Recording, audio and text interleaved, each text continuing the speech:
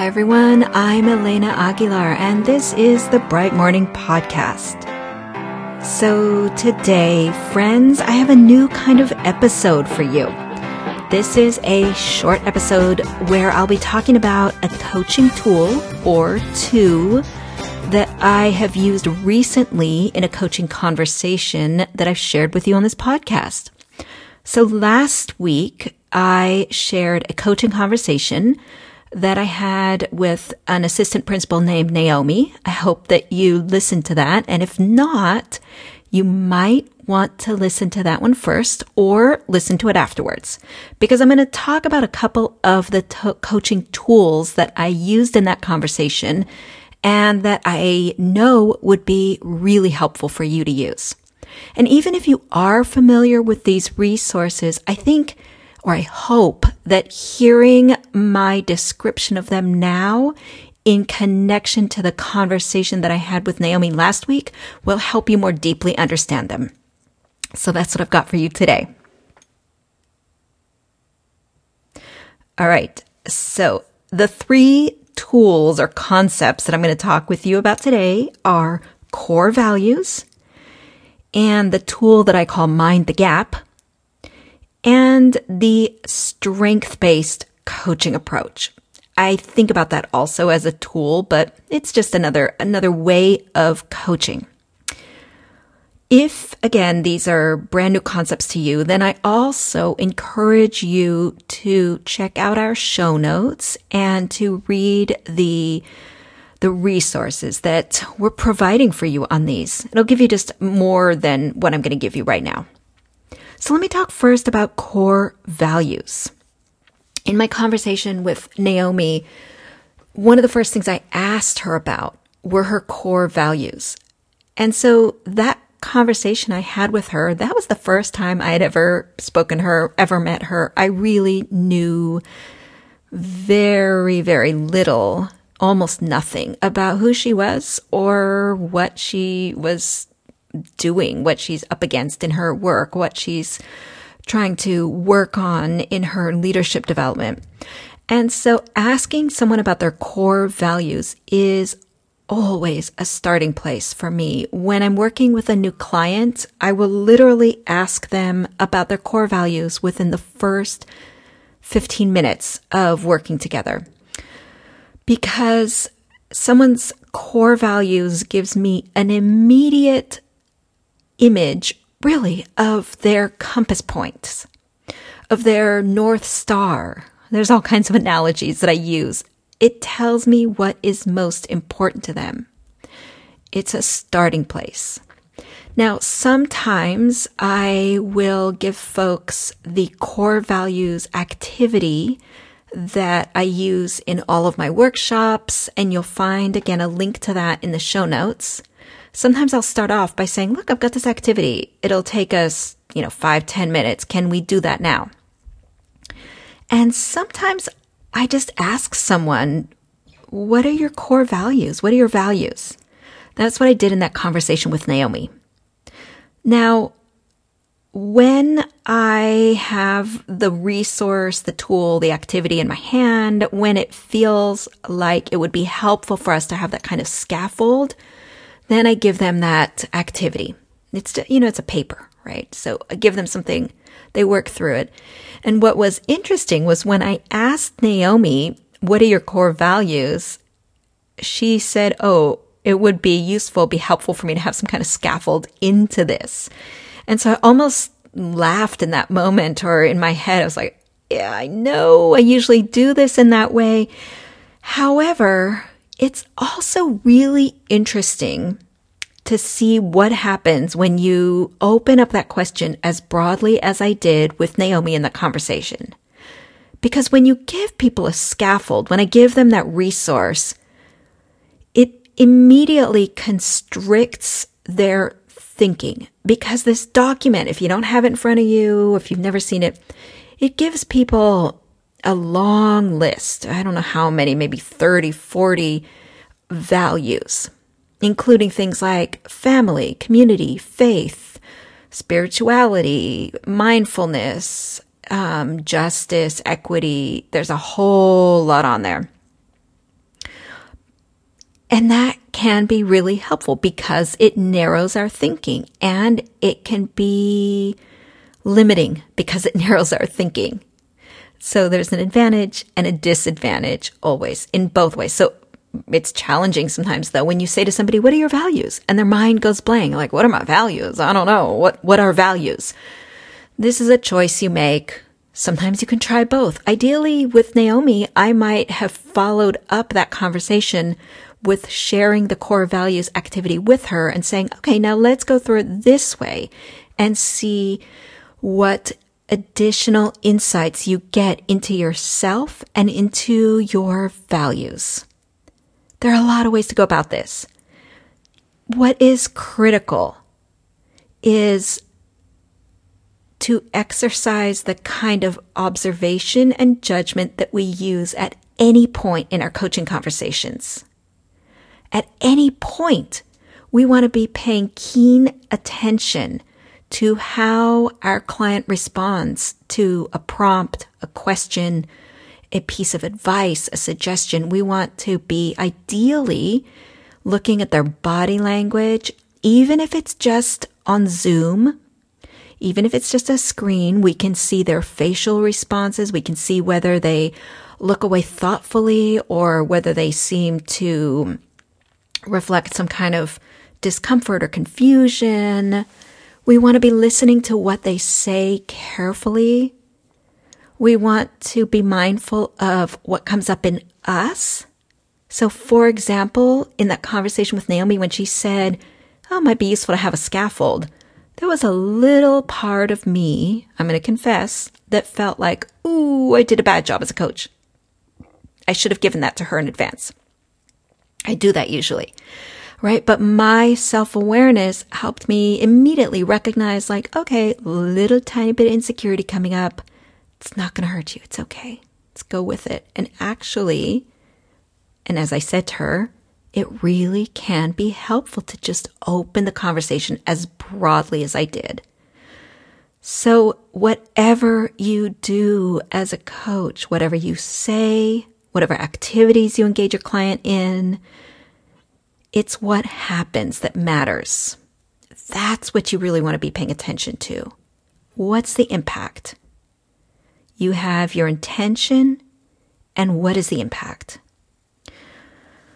Okay, going back to the core values tool for a moment, however, when I ask about core values or when I give someone the activity in the beginning of a relationship or a conversation, it's something that then forever is stuck in my mind. I write it in the front of my notebooks. I put it down somewhere that I'll always remember about this client, as this is where this person is trying to get to. This is what they're aspiring to. Usually the core values that we state are aspirational. You know, sometimes, hopefully often, we are fully embodying them. But for most of us, they're aspirational. We aspire to be compassionate. We aspire to center family or justice or community. We aspire to embody those values. And that is exactly what, as a coach, my sense of my job is. To help someone continue to take strides towards being who they want to be. I often go back to helping someone anchor in their core values. I feel like I am the one who will remember what they have declared as their aspiration, and I will lead them back again and again and again. I'll help them make the connections between their actions and their aspirations. When they get overwhelmed with decisions, when they're overwhelmed with exhaustion, with emotions, I will bring them back. I will remind them. And 95% of the time, when I remind people of their values, they experience it as a relief, as an anchor, as a grounding. When you remember your values, it helps you cut through some of the noise, the overwhelm, like, right, that's what I want to be doing. That's what I'm here to do as a human being on this planet. bring people back to their values. Okay, the second tool that I told you I'm going to talk about and that I used in the conversation with Naomi was the one that I call Mind the Gap. And this is this idea that whatever it is that we want to do, we need a set of abilities. And those abilities can be categorized into 6 groups. We need to have the skills, the knowledge, the capacity, the will, the emotional intelligence, and the cultural competence. Now, in the graphic that I created to reflect this, emotional intelligence and cultural competence are depicted in a way that communicates that they are foundational. Now, you can also think about emotional intelligence and cultural competence as a knowledge and skill set. They are. But I wanted to pull them out and make them distinct to reflect how critical, how central those skills are. They are foundational. Now, there's a lot to say and to learn and to understand about this concept of the gaps. They are not a way to talk about people's deficits. They are a way to talk about areas for growth. Very different than talking about deficits. I really encourage you to read or to reread what I've written about. I've written about the gaps in blogs. I've written about them in several of my books, definitely in Coaching for Equity and Onward. And so I really want to encourage you to dig into these more. I would say this is the coaching tool that I think through more often than almost any other. I would say hand in hand with the strength-based thinking tool, which is the third thing that I'm going to talk about today. But I almost think about it like in one hand, I have this concept called Mind the Gap, which is about areas for growth. And in the other hand, I have the strength-based thinking tool, which allows me to recognize what someone is bringing, the skills, the knowledge, the will, the capacity that they have. They sort of go hand in hand. It's critical to use both of them in tandem so that you can see the full complexity of a person that you're coaching. Now, in the conversation with Naomi, I heard a capacity gap. I heard that she needed more time. Capacity gaps can be tricky because they can feel challenging to close. They have a lot to do with prioritization, with making decisions about what is most important, but they can feel a little bit tricky and very worth unpacking. And so in that conversation again with Naomi, as I just said to you, the gaps is one of the primary tools that I think through. And so in this conversation, the first conversation I had with somebody where I'm really just getting to know them, I was thinking, it's almost like I have a filter on. I'm scanning. I'm thinking, what gaps are here? What are her areas for growth? What are her areas, her learning areas? If I was coaching her long term, I'd be almost using this. It's like a scanning. I'm constantly scanning, thinking she had a lot of, there was a lot of evidence in her that she has a lot of self-awareness, that she has a lot of emotional intelligence. I heard her reflecting a lot. I heard a lot of cues that she had a lot of self-knowledge. So I'm like, okay, I think she's got a lot of emotional intelligence. I had a sense that she had a lot of cultural competency based on her experience working in that community. You know, again, when I'm just getting to know someone, I'm sort of scanning through these areas like, where is there evidence of will? Ah, yes, I hear this and I hear this and I hear this. Where is there evidence of knowledge? Ah, I heard that, I heard that, I heard that. Okay, so then that is, in some ways, what I'm engaging is my commitment to finding strengths, which is, again, it's like I'm trying to, I think this analogy works. It's like I'm scanning, I'm listening. Ooh, there's a strength, there's a strength. And then I'm listening for where might there be areas for us to work on? Where might there be areas for growth? And that was where in that conversation with Naomi, I thought, I think there might be some capacity gaps, which could indicate that we need to unpack how she prioritizes, how she spends time, how she makes those decisions, how she takes into account her own strengths, her own skills, how she delegates, how she empowers others to take on tasks. So that, if I was continuing to coach Naomi, I would probably continue the conversation digging into those questions I just raised around what could be contributing to her capacity gap. So these 3 tools or resources are central in transformational coaching: core values, mind the gap, and taking a strength-based approach. Because we are, first of all, always looking for what someone has, what they bring, who they are that can be more deeply accessed, leveraged, built upon, how who they are can continue to grow and blossom and expand, how as a coach we can help them live more fully into who they are, draw on those strengths, work more in those areas and less in the okay, here's a long list of every way that you need to develop and grow. Now let's work upon, let's get into fixing you. Let's get into making you better. I don't work that way as a transformational coach.